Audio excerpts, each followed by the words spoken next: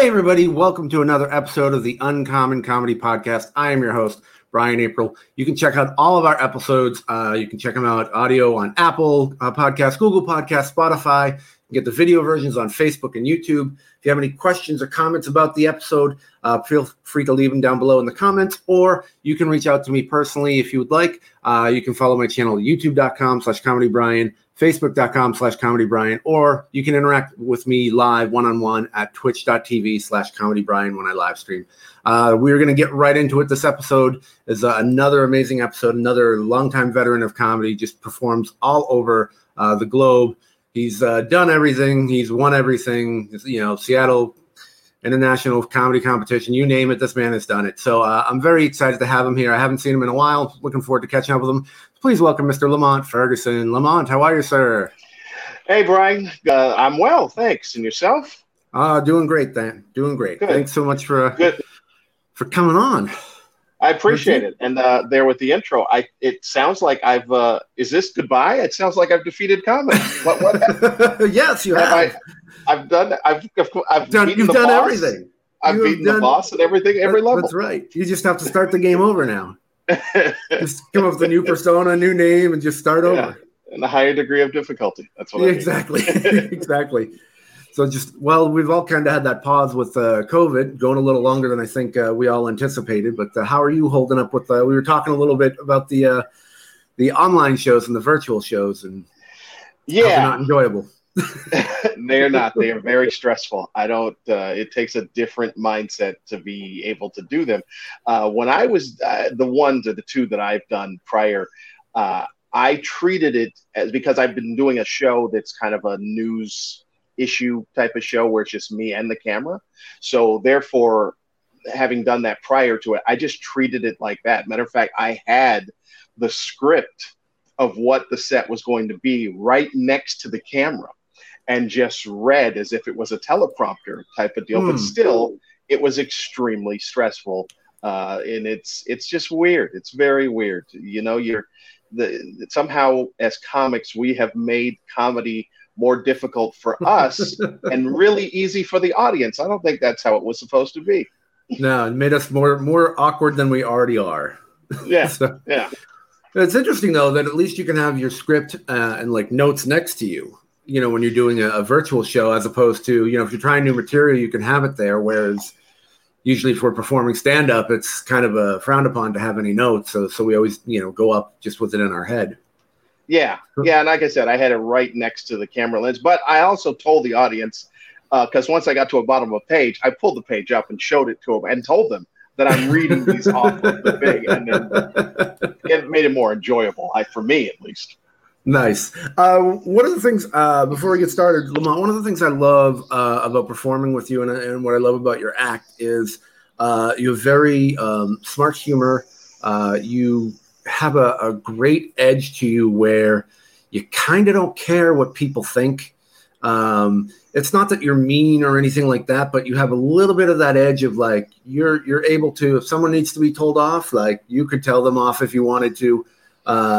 But you also bring in perspectives that aren't always just like, well, we're all going to get along. You're like, no, some people got to go, and that's one of my favorite things about you. You're such a great pro, and you can sit down on stage and still pull focus. You can stand up on stage, still pull focus. It's just amazing watching you work. So love having you. Thanks, man. I appreciate it. Yeah, that's the key, and it's just being comfortable within what it is you do. I have no disrespect for the audience, right? But I don't give them the reverence of the idea that that particular audience needs to prove that I'm funny, because they have that type of sense about them where you go up, they don't know who you are, and they're like, okay, well, let's see, we'll decide whether or not this person is funny. But this is like being a doctor, man. We've put in the years, put in the work. Don't question on what my knowledge is of my profession, because I can be an audience member. You can't be a comic. So just sit and watch and go with the ride. It may not be your cup of tea, which is fine. But still, this whole idea that you need to make the decision as to whether or not the person is funny, that's not where it flies in my book. So Yeah, absolutely. And I think that's such a valuable lesson for so many people who have no idea. It's like, you try so hard to please the audience, and it should just be, obviously we want them to laugh. We want them to enjoy themselves. But, you want to make sure that you're staying true to who you are and what your voice is. Yeah, exactly. That's exactly the point. So let me ask you this. Who inspired you, or what inspired you to start doing stand-up? Always been funny kid. Started when I was started actually going to a club when I was 17. Wow. But the thing is, I started studying stand-up when I was 8. So when I was a kid, I'm the oldest of 4 kids. But at that time there was only 3 of us. During the summer we're at home. My mom is at home with us, and so to be able to give us something to do, she took us to the library because it's free. So we go to the library, and I found my way into where the albums were, not even cassettes, it was albums at the time. Right. And I found a 5-album set of radio shows from the 1930s and 40s. And I listened to those over and over again, and I was fascinated by the science of what it is that made the people laugh. So I studied Jack Benny, Fred Allen, Jimmy Durante, Abbott and Costello, all of those people. I'm an 8-year-old sitting in my room listening to these albums over and over again. So then you fast forward that I was just interested in making people laugh and stuff like that. So I was in a group playing as a musician, playing trumpet, and the directors of that group said, we think, because they spent a lot of time, they go, we think maybe you'd be decent as a stand-up comic. And that's all I needed, was to hear someone who's in show business say, well, maybe you should try this. Right. And so then I did. I just went down to the Comedy Store, wrote my stuff, and that was that. Tried out from there. Wow. So who were some of your other idols besides that? Were there any stand-up?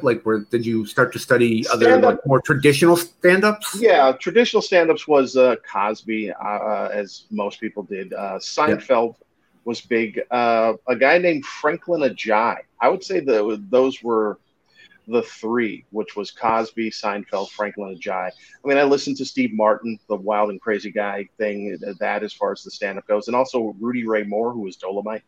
But those were the 4 that I would listen to a lot, and especially on television was Seinfeld. As a kid in high school, I would tape Seinfeld sets off of the television, even before doing stand-up, just because I was fascinated by how he wielded the craft. And then, like I said, Franklin Ajaye. I love Franklin Ajaye.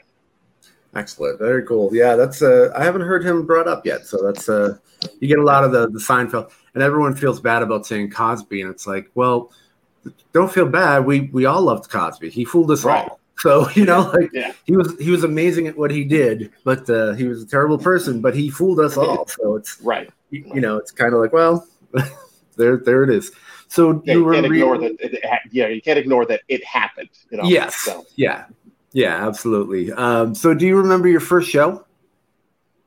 I remember the first few minutes of the first show. I remember the first thing I said, which got a laugh, and then I remember the rest of the set being horrific. So I remember that moment. I remember going to the Comedy Store and being very. I've never been that nervous in my entire life, and I'm not someone who's going to go and talk to people a lot. Like, I like to stay within myself or within my circle of friends and stuff. But going there, it was just me, and I'm a kid in an adult atmosphere, and I don't know anyone there and anything like that. So I went, and there was a table right at the front. You've been to the Comedy Store many times. There was a table right by the front door, and there was comics sitting there, and I didn't know what to do. I was about to jump out of my seat. I just sat down at their table and joined their conversation, which is extremely unlike me. And then just being very nervous. And at that time, when you're underage at the Comedy Store, you either had to go up first or second and then leave the building immediately. So I believe I went up first and told the first joke, which was a joke about they were running ads for the Olympics, and everything about the Olympics, the 84 Olympics, was Beatrice, the official sponsor of the 1984 Olympics. And so I went up, and I guess the first line was something about, oh, I know what you're saying, another black comedian, but I happen to be the official black comedian of the 1984 Olympics. And that was it. And it got a big laugh.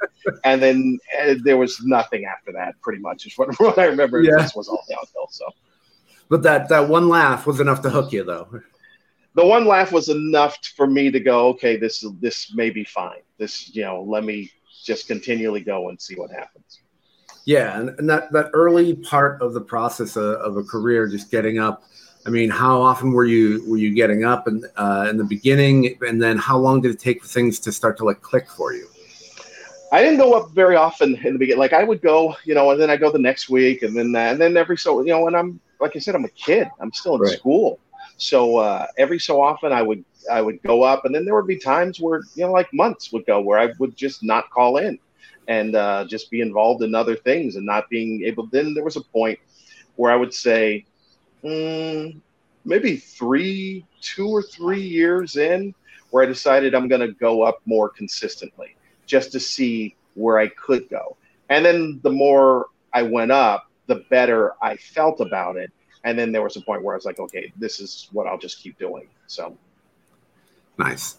Yeah, it's do you remember that kind of moment though, when you were on stage and think like you started to start getting consistent? And did that happen for you on stage, or was that more of an offstage thing? I'm still waiting. So anyway, because in the beginning we always have like the extremes of like, okay, this joke does really well, and then the rest of it bombs, or your shows are you think you killed at that point because that's in your brain. You hear laughter and you're like, oh, I killed, and you go back and listen, you're like, oh, maybe not. But the inconsistency of it, and then at some point you kind of like get into that rhythm of where you go, okay, I'm starting to like feel this and understand, and you start to have that consistency of show after show after show. Yeah. Well, I do remember, because there was a lot of progression that took place and a lot of learning that had to take place. One, being so young, I could never be into the comedy club to understand how live comedy was actually performed. So all I could do was do what my version is of what I saw on television. So I'm a 17-year-old kid, and I'm talking topical and political. I knew nothing about those things, but I knew how to write what the semblance of a joke of that, but it made no sense coming from a 17-year-old. I'm up there talking about the administration and that James Watt, the Secretary of Interior, he's evil, and it just made no sense coming out of me. And to a point where I remember these moments. I remember listening to that and going, makes no sense. Then I remember coming home and looking at my desk and putting down a blank piece of paper and saying, you start a new set from here, right here, blank piece of paper, write about what you know. And then I sat and I wrote, and this is writing, actually by hand writing at the time, the entire set of things that I knew, which made more sense because they were things about what I experienced as being a kid. So I'm talking about shopping for school clothes with your mom, games you played in elementary school and stuff like that, but not from the perspective of being a kid, but from the perspective of having had done that.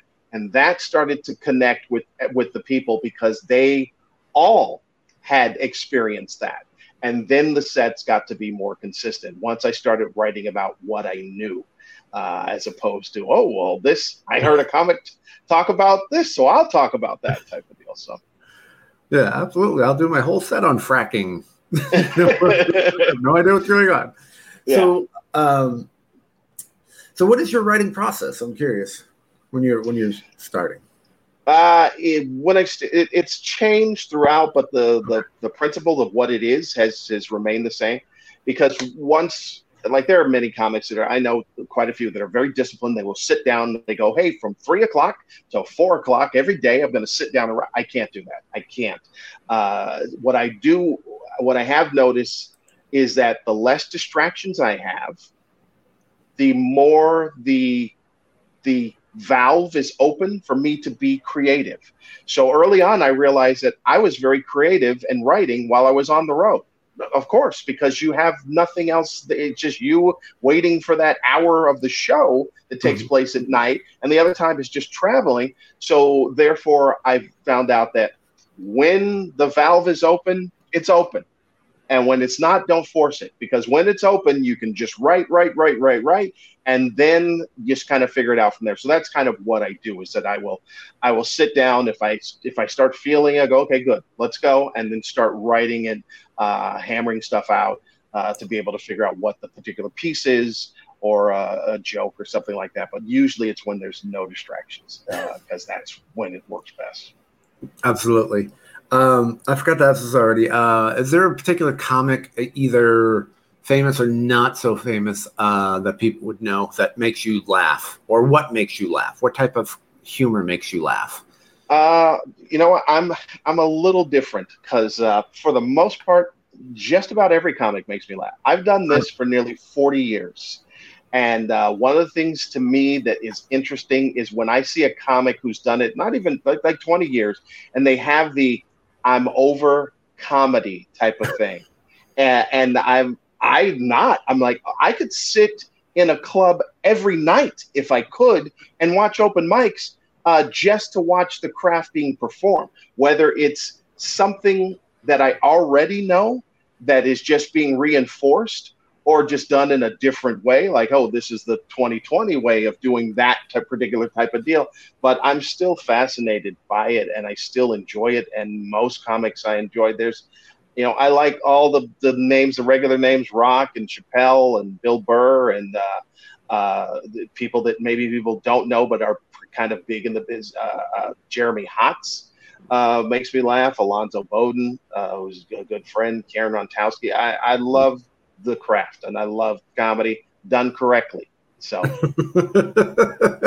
well, that's the key, done correctly. The fact, to me, the idea of sitting in an open mic every night is just not enjoyable. Just because, I guess it's because if it's open micers, and they're just talking about body parts and body fluids and whatever, and just like, okay, we've heard all that. But if it were, like if it's established comics working on new bits and that sort of thing, then me that's much more interesting to watch than Well, I love hosting open mics, because that to me is the most fascinating thing, is to watch the thought process of particular, comics who don't really know exactly how it is. And so that when somebody does show promise, they stand out a little bit more. But to me, I enjoy that part, because I enjoy going up and commenting on maybe the absurdity of what the writing process is of what we just saw. And not in a manner where I'm making fun of that person, but just making fun of the particular bit. And a lot of times the comments will go, oh, thanks, I didn't realize that. And I'm like, yeah, we're all seeing that. That's why the reaction in the room was the reaction in the room. So that part I enjoy as well. It's a little helping and funny. Well, because you're giving a little bit of help, like you said, and you're trying to keep the audience engaged. So what was the biggest piece, what was the best piece of advice you received about comedy? It's funny, because what was the best piece of advice I received? Or was there something that really stuck out that like changed something you did? Or no, I think it was for me, and I don't even know if this was something that I came up with or something that I had heard, but it's just the idea of having the same respect for the craft of comedy as a fireman does for fire. I guess that's the best way to put it. Because a fireman will tell you everything that they know about fire, which is absolutely fascinating that they know about fire. But they will also tell you that as much as I know about it, I cannot control it. And that's the same thing with comedy. As much as I know about it, I know for a fact that it is elusive, to the fact where I can't control it, to the point where I say, oh, where's the room? Oh, it doesn't matter. I will walk up there and kill. That's not going to be the case. But it could be 99.9%. That 1/10 is still enough to know I don't control it. Yeah, that's crazy. And those shows, it's amazing that, like you said, those shows still exist, even though you've been doing it almost 40 years. You think, I've seen everything, I've done everything, which I guess leads me into my next question. What is the worst show that you've ever had? These are always fun. It's funny because I was on the show and we were talking about this, and I most of the time with comics, the worst show that you've had, we always put it into early stages. Like, no matter how long you've done it, if you go, what's the worst show you ever had? The first thing that pops in your mind is, oh, I did this show and you were early on. It was early on in your career that you did it. And it's because it gets measured. The farther along you go, it gets measured up against better shows and better knowledge. So even the fact of me say, because when's the last time I'd say the last time I had a set that was not enjoyable was probably 2 months ago or whenever it was. I guess we've been doing this for 4 months, the quarantine. So prior to this, so I got to see it's in February on a ship where I didn't enjoy the show, but the show wasn't bad because you listen to the people and go, no, that was good. But now you're measuring it against other things. But still, the worst show early on, I don't know when it was. I was at the Naval Recruiting Center or a Naval Training Center in San Diego, NTC in San Diego, did a show there, and it was horrific. They wanted nothing to do with anything I had to say at all. And that always, for now, it will always stand out as being the worst show that I've ever had. Wow. Was it just like set up poorly, or was it just they weren't digging you, or? They just didn't dig me. They just didn't get me at all. And I don't know what it was that I was doing at the time, because no matter what, I switched gears so many times in that set too. Granted, I was very young, so I didn't have many gears to switch to, but I was like, okay, well, maybe this, a little more edge, but even edge to me at that point wasn't really edgy. And, but it just didn't go. It was just horrible. I think from the very beginning was the problem, because this was the intro. The guy goes, ladies and gentlemen, Lamont the comedian. Like, yeah, that's not going to go well. When you're introduced by your occupation, that's not going to be going well at all. That's funny. So if you can take the listeners and the viewers through, what goes through your mind as you, like, when you walk into a room and you go, uh-oh, this probably isn't going to go well. What goes through your mind as during a set when it's just not hitting?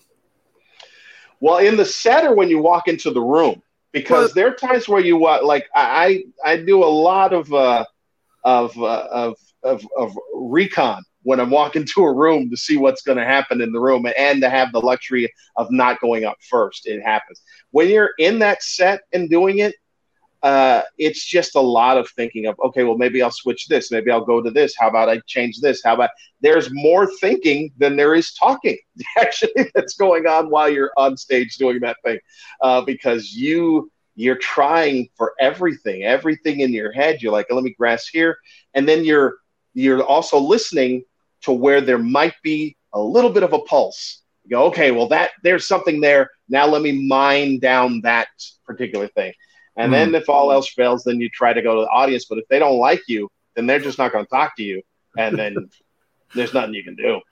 Then you just go, well, it's practice mode. And you just switch into just do the rest of your set and get your check. Yeah.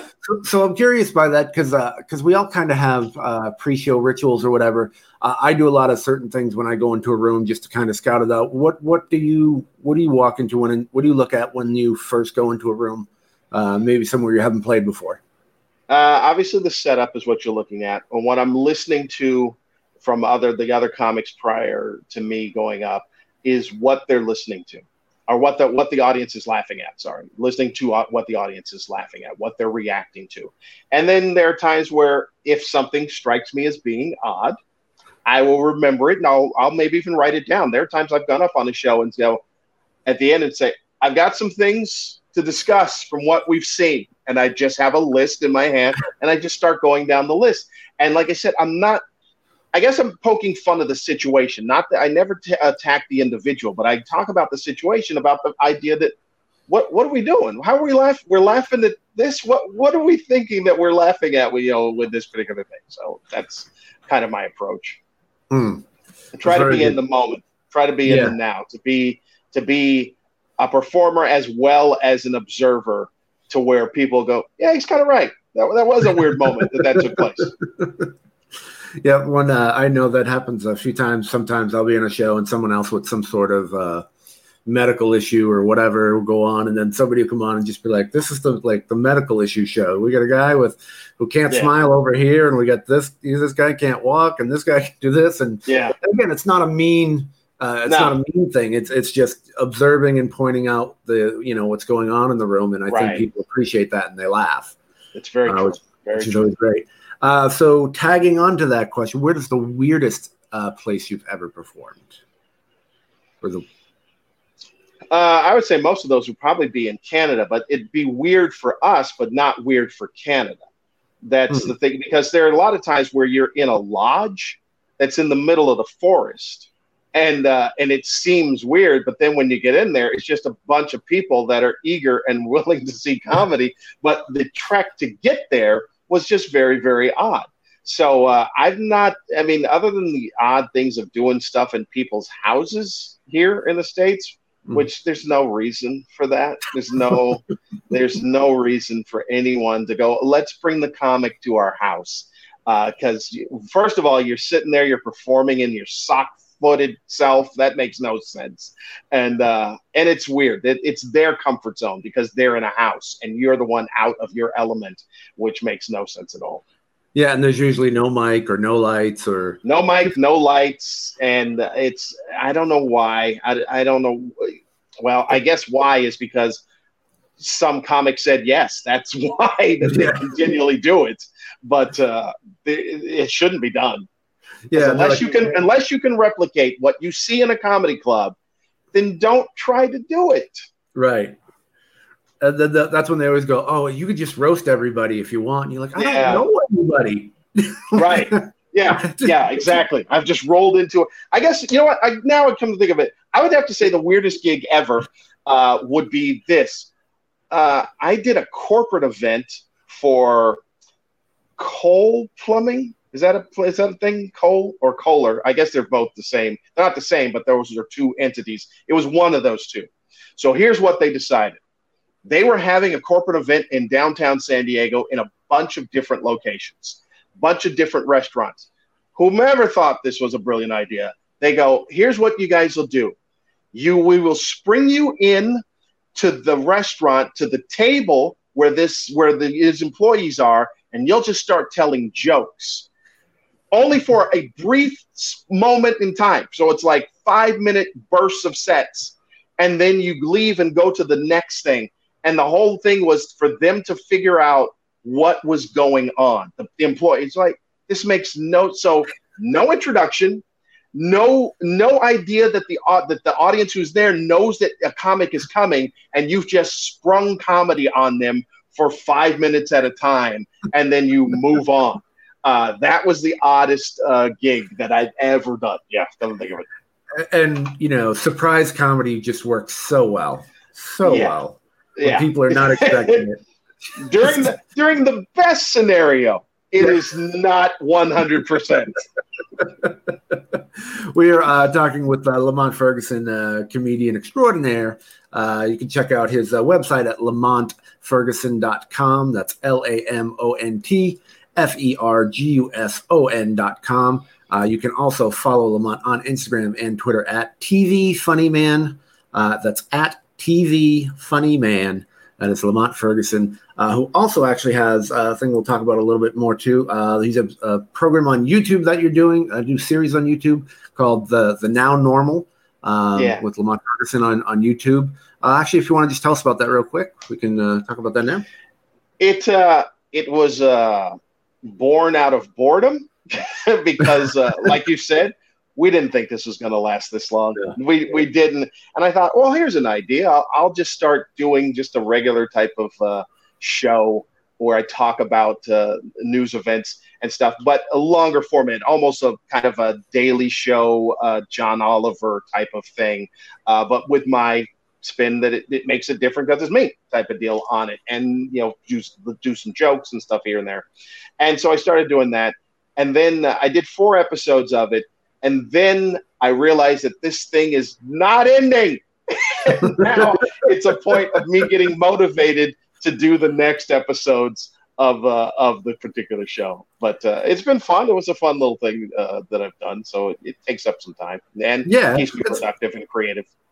That's really what this is all about. That's how this whole thing gets started. I was like, the worst thing is that you're fighting the news cycle, because that's the thing about it. And with this and with Trump, the news cycle is crazy, because something that crazy happened, a couple of days ago is done by Friday. And then you're like, oh, I wrote all this stuff on it. Well, nobody remembers. No one remembers it at all. So that's the most frustrating thing about it. Well, a lot of people will say that too. They'll be like, oh, you must have like a gold mine with all the politics and stuff going on and with Trump and everything. And you say no, because by the time I even craft something and get it shaped to where it would be good and right, like that's totally old news. And there's something brand new. So, I mean, it's great for like, Conan and those, Fallon and those guys. It's great for them. Done on that night. Yeah. Yeah, it is.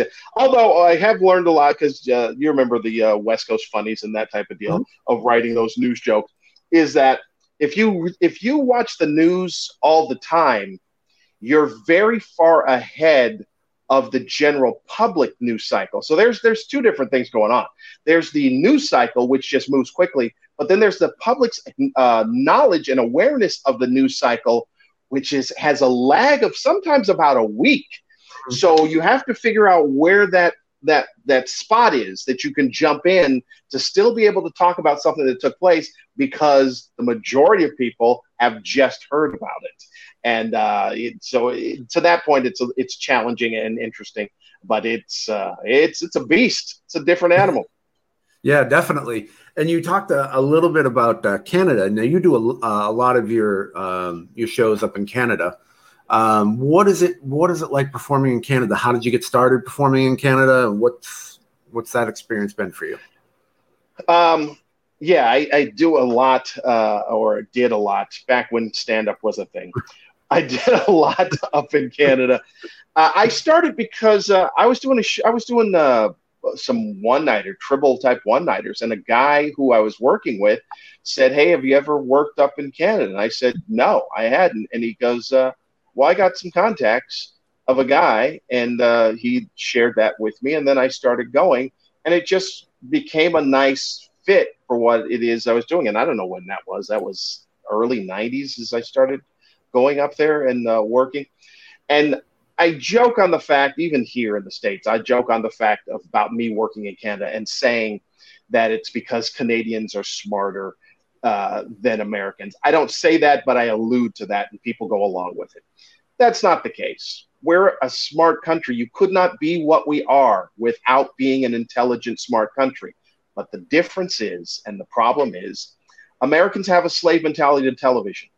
We cannot get enough of it. We will watch it, and what that does is it lowers your attention span, because they're constantly throwing things at you because that's what you need.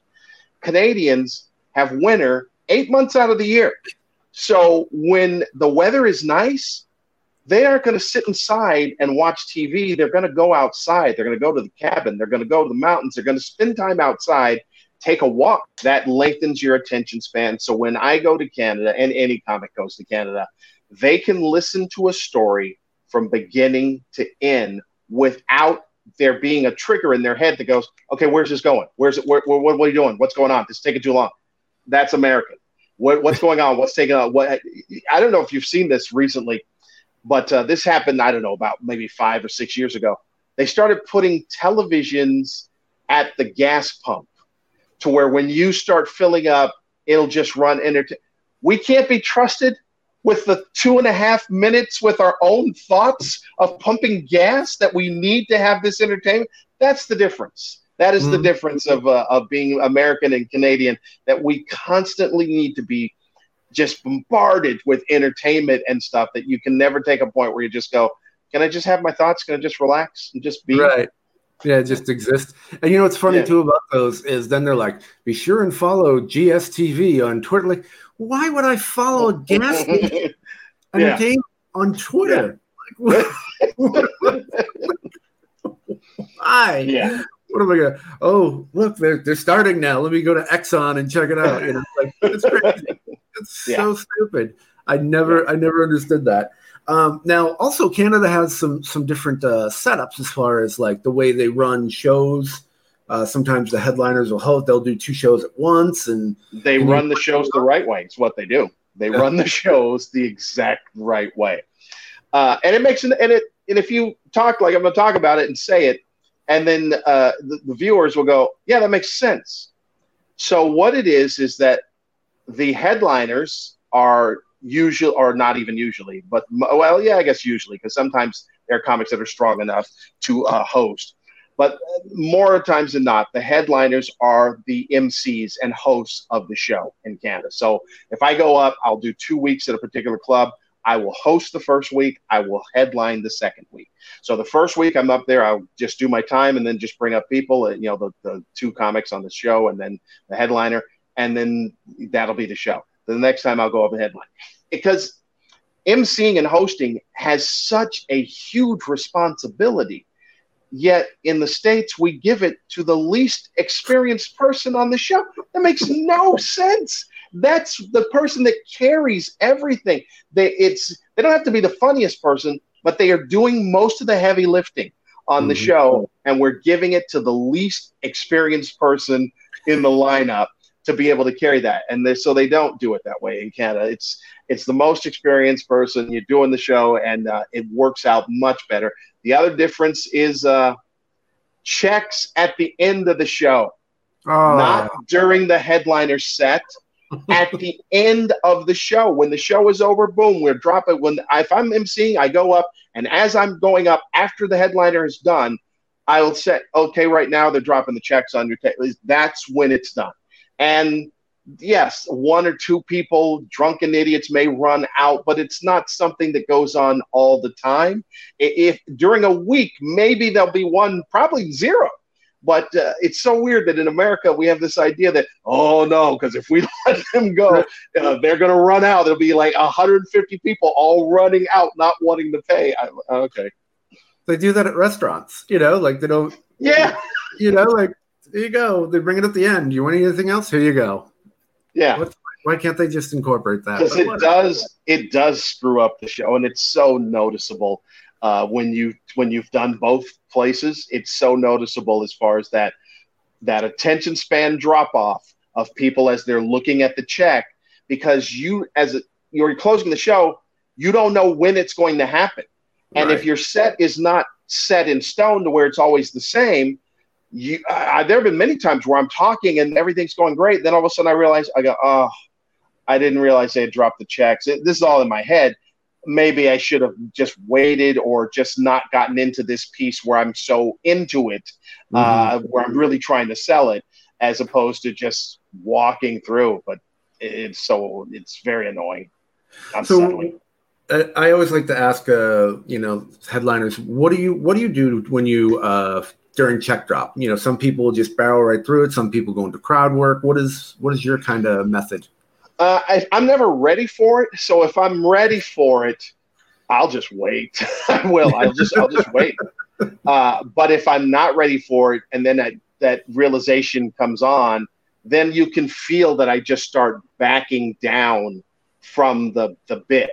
And because in my head, I was like, you should have known better, because you should have paid more attention to what was going on in the room.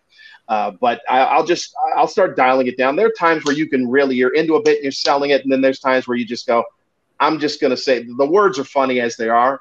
So I'm just going to say the words and not put pressure on it. It's the same type of deal when I tell comics sometimes about selling a bit that you can understate it. And the results will still be the same.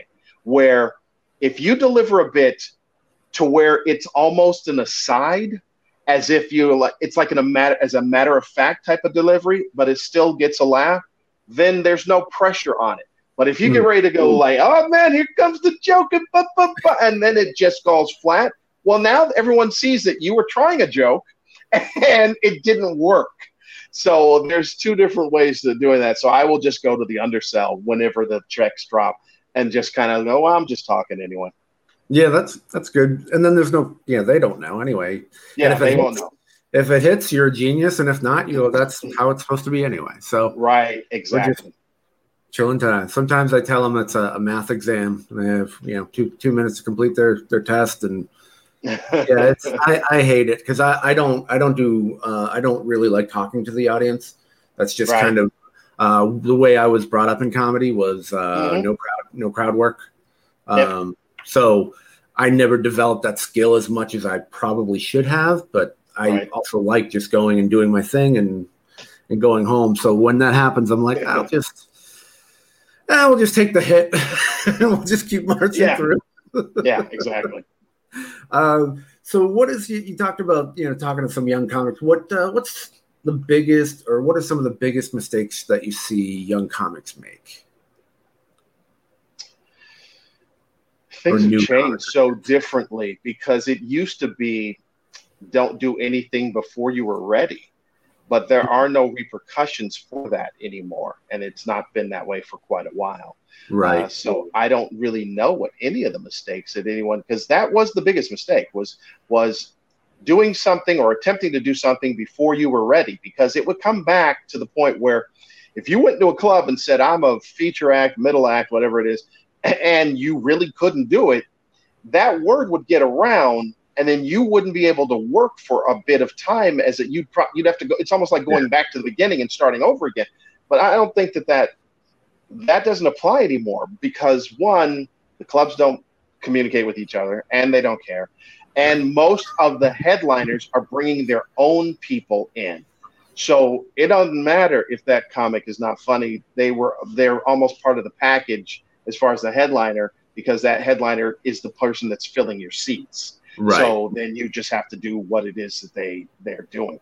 I guess in general, I would say the same things over to comics what to do as far as either audio record or videotape your sets so that you know what's going on, so you can see because going off of memory or whatever it is not helpful, but to be able to see what it is, especially if somebody gave you a tip afterwards, then you can go back and see exactly where it is that they're talking about to apply that thing. But as far as mistakes comics make, I don't know. They're the same. I don't know if there are any mistakes anymore. Like you said, and you're saying this, and you don't have the experience that I have, and you're saying it, and I would say the same thing. Comics that go up and talk about bodily function, that's been going on forever. So there's no way to stop it. Right. It is what they do. So, absolutely. So you talk about the craft of comedy, and there's so many people that don't understand the psychology. A lot of comics don't quite understand that psychology yet. How did that kind of get wrapped into your act, or I guess maybe what are some of your thoughts on crowd psychology and comedy psychology? Some things that people can look out for. There's a lot. There's a lot. I mean, that's my background. My background is psychology. So I am very interested and fascinated by the human behavior, and so therefore I utilize a lot of it within. I guess some of the things that I do on stage, and there are times where I'll pass some of this stuff along to comics, but there's stuff that's just kind of just pertains to me. One of the things I'll say that I pass on to comics about is hosting, because I absolutely love hosting shows. Is your job is not to be funny. Your job is to be mildly amusing and welcoming. Is really more is that you got to look at yourself as being an extension of the greeting of the club itself. Treat the club like an entity, and that you are welcoming to the audience members and say, hey, just be relaxed, is what's going to happen on the show. You being funny is a bonus, because you just have to be likable, mildly amusing, and welcoming to the audience as the MC. So a lot of times I will always say my next guest. So I treat it like it's a talk show. I treat it like it's my show. I go, my next guest on the show, and that makes everyone feel well. And the fact that the audience goes, okay, we like this. We like this thing that it's his show, and these are the guests on the show, because as great as the guests are, the host still gets the credit for it. It don't matter whether or not Jimmy Fallon or Conan are funny, but if you had two amazing guests on that show, people go, man, that was the best show we ever saw. Well, that man, did you see Conan last night? It was fantastic. What did Conan do? I don't know, but so-and-so was on the show. That's how it works on that. And so it's the same thing with that. As far as the psychology for me is, I mentioned a little bit of it earlier. It's about the audience with this idea of the control of them saying that we'll decide whether or not this person's funny. I disarm them of their sense of control in the beginning. I don't rush onto the stage. I take my time onto the stage. Whether or not they keep applauding, because that's an old stock joke as to where the applause dies down and the comic goes, thanks for keeping it going until I got to the stage. That doesn't matter to me. I will take my time getting to the stage because it puts the audience off balance. Because, like I said, they show up with the idea, well, we'll decide. Let's see if this person's funny. And then the person takes their time getting to the stage. You're like, well, whoa. Who is this that thinks that they have to be able to take the time to come to? We're here to decide whether or not. And then it makes them realize that, no, you got to follow me. You have to follow. This is my show. You have to follow me. The example I give is, you think that rock concerts or any concert could not start on time? Oh, they all could start on time. The band is there. They're in the back. The reason they make you wait is to let you know that they are not there for you. You are there for them. That's why they don't start on time. And that's one of the main psychology things that I utilize on stage. It's just it's almost like you got to break the wild horse right up front to go, no, I'm in charge. Just follow me. That's a really interesting way of doing that. Because usually, like for me anyway, what I like to do is just come out and just go, okay, you guys are better, you guys are better, you guys are better than me. And then you just see it switch over time. Because Woody Allen used to do that all the time. And he would just disarm everybody that way. I'm no threat, I'm no fear, whatever. And then they sit there and they feel all superior. And then all of a sudden it just slowly switches back. And then at the end, right there in his hand. And it's just such a joy to watch, just to see that transformation happen. But your approach is really great. That's a great approach. And one of the other things it also establishes is that it makes it so that it doesn't matter what was on stage prior to me. Because me taking my time to go, like when I'm closing shows at a club and stuff, I treat every show almost like it's a little mini special. So there'll be music or whatever it is that comes up, even if the other comics didn't use any music, for me to come up, because it washes the stage. No matter what that person was doing prior to me, that moment of silence and a blank stage and that uncertainty in the room makes them forget about what it is they saw. And now they have to be locked in on what the next performance is. Because a lot of times they like to, it's that ride the wave thing. If you're on a show where there's a whole bunch and it's just a showcase, you guys are doing small sets, then you want to ride the wave of the previous comic to do stuff. But if you're closing out, I don't need you to do whatever it is you do, because I'm going to do what I do. And it just makes the audience, like I said, washes the stage, cleanses everything, and then we start over from here. Nice. I like that. That's some good advice. So if you're listening, take notes, because that's really good advice. So I guess we go. One of the things I noticed too about you is you always tend to dress really nicely on stage. You're always, either you got the hat, you got the scarf, you got you're always generally looking good.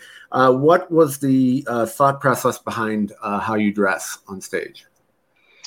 I don't know. I mean, it's just the idea that it's a performance. It's there's a couple of things about it. It's about respect for the audience. My presentation of respect for the audience. Not everyone can do what it is they want to, but this is my thing, is my presentation of respect, of saying that you came out to see me, or you came out to a show. If you have kids, you got a sitter. This may have been something that was planned on your calendar for a couple of weeks. So I'm going to dress as if there was a show, the respect for the audience, to show that, hey, look, I appreciate it and I care about it. I can't think of a time where I didn't dress up. There are times, like if I pop into a club, I'll not dress up if I'm just popping in and doing some stuff.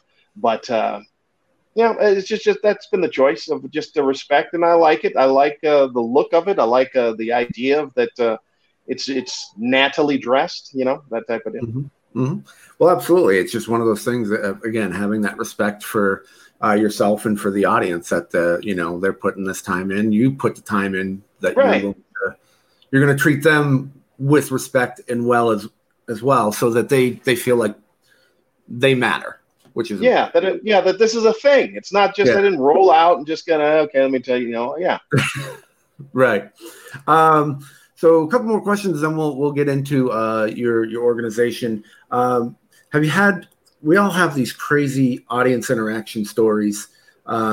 Is there a particular audience story that sticks out with you, whether you were on stage or off of some funny, chaotic thing, or just something somebody said? Or the audience stuff is always crazy.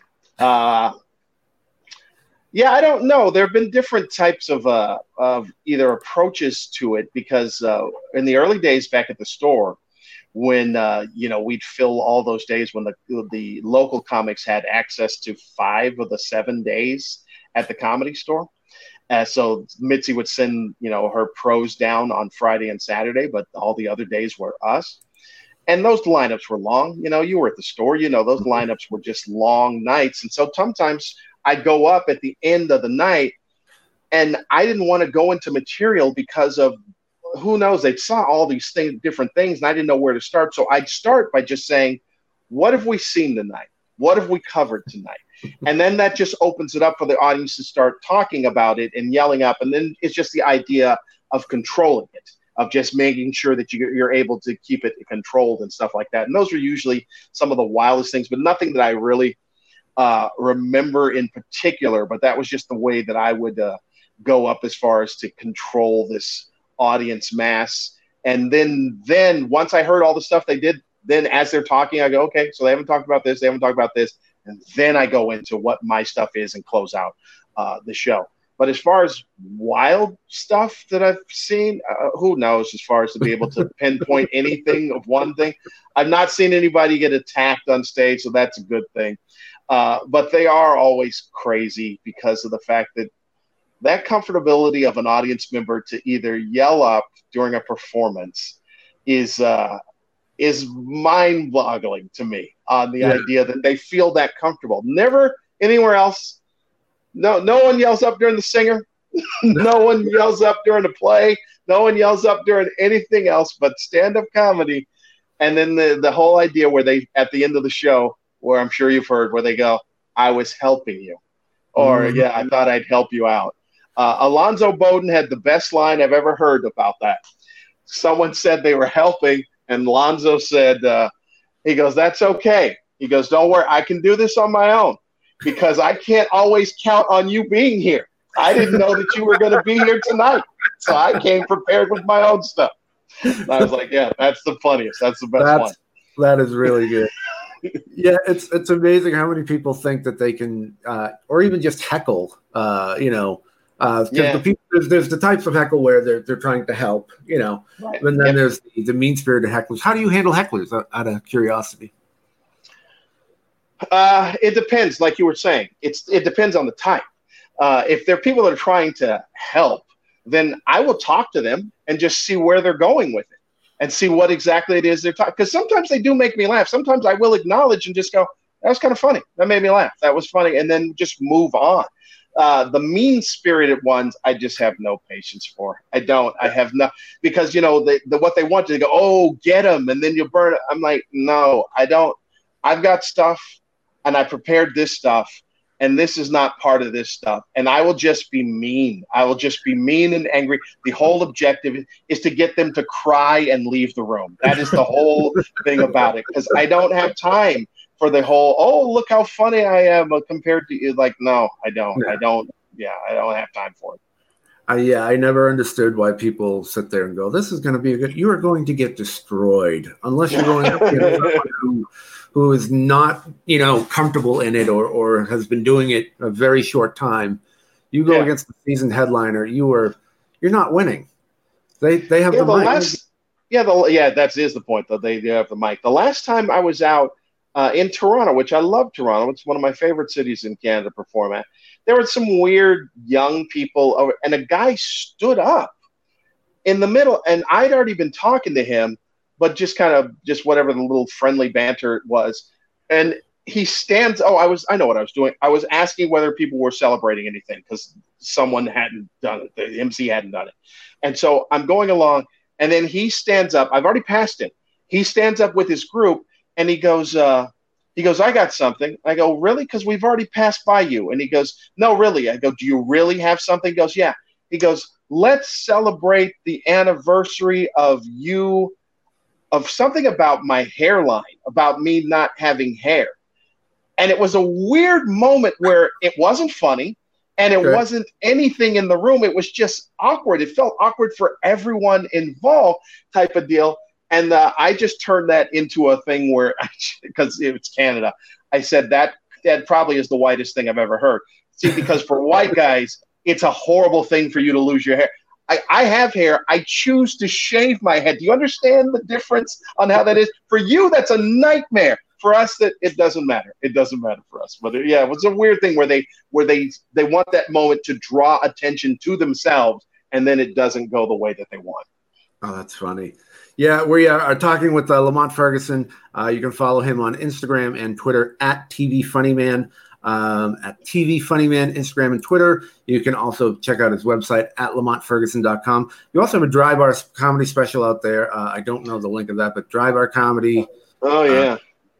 Probably that is / Lamont, most likely. Yeah, something.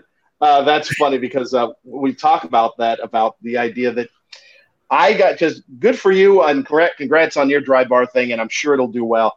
I was in the early stages of Dry Bar when they really didn't understand how to market stuff. So all these comics I hear, they're like, "Oh, I made money." I'm like, "Yeah, I'm never going to see money because this was the early stages of Dry Bar where they didn't really know they were doing. All I end up is I have a really nice tape of a clean set, is what it is. There you go. Yeah. So you know what? Here's what happened during mine. We talked about earlier when you said that it was awkward on the first one and then trying to get it. So here's what happened on mine. I had a set design because the name of the special is called You Had All Day. So I had all these strategic callbacks set up to where that was going to be the end. The last callback was that line of the special. One, I forgot to do that line. I forgot to do the setup line of it. So when I got to the end on the first show, no one knew what the hell I was talking about. The second thing is the first 10 minutes of the set, which were going okay, then you started hearing bleed in of like a radio throughout the speaker system, like a bleed in of cutting in and out. It was almost like someone taking orders at somewhere or something like that. And then we realized that, there's something wrong with the frequency and it's getting a bleed in from something else. Then the guy comes up in the middle and switches mics on me. And he goes, yeah, it'll be fine. Just go from there. Well, I had a black mic and then I had a silver mic. And then I said, you think they're not going to notice that the mic changed colors in the middle? So the whole first taping was just a wash of just nonsense is what it was. Right. And then the second taping, everything clicked and everything was fine. But it was funny. So there was no way that they could edit because, they have you film 2 shows. They film so they can splice it. There was no way they could edit the first one into the second one. We had to take the second one just as it was. Fortunately, it came out how it was supposed to. So that's funny because that puts a lot of pressure on at that point because you go, well, there was that shot, now I got to nail everything on this one. And most people don't realize when these comedians, they see these Netflix specials or whatever, it's 4 or 5 shows over the course of a weekend. They wear the same outfit and, tell the same jokes and they can edit in between and so that they get the best thing. But if you're doing like a one shot, then, you better have a great set. Yeah. Yeah. Well, if you want to check out that, you can check that out on Dry Bar. But otherwise, you can check them out at lamontferguson.com, on Instagram and Twitter at TV Funnyman. And you can also check out the Now Normal show on YouTube. And today we're going to spotlight an organization that you brought up, Lamont. I was wondering if you could tell us a little bit about the American Stroke Association. American Stroke Association, yeah, it's kind of a big deal. The older I get, the more it means to me because I feel like it's something looming. I know so many comics and so many friends who have been afflicted by stroke, and it is I believe it's the fifth leading cause of death in America, and there's not really many warning signs about it, which makes it so scary because a friend of mine, perfectly healthy, worked out like crazy, and then all of a sudden hit by a stroke. So it is scary, very, very scary. So that's kind of something I've paid attention to and see what it is that they're doing as far as educating and helping folks to know what it is and what's going on. Absolutely, and it's a great organization, great cause. You can check them out on Facebook at American Heart, or you can check them out on Twitter at American_Heart, the American Stroke Association. You can also check out their website, www.stroke.org. That's www.stroke.org. And Lamont, we're gonna wrap up, but I just want to say thank you again for coming out and talking with me today. Good to catch up with you. Sure. Thanks for having me. My pleasure. And again, for those of you who want to check us out, you can check us out on Facebook at Uncommon Comedy. Uncommon Comedy. On Instagram at Uncommon Comedy Tour. YouTube. This is your thing, right? This is my thing now. Yeah, Uncommon Comedy Podcast. And again, at Comedy Brian all over the internet. You can find me there. But again, thank you again to Lamont for coming out, and really enjoyed talking to you. Let's do this again soon. Indeed.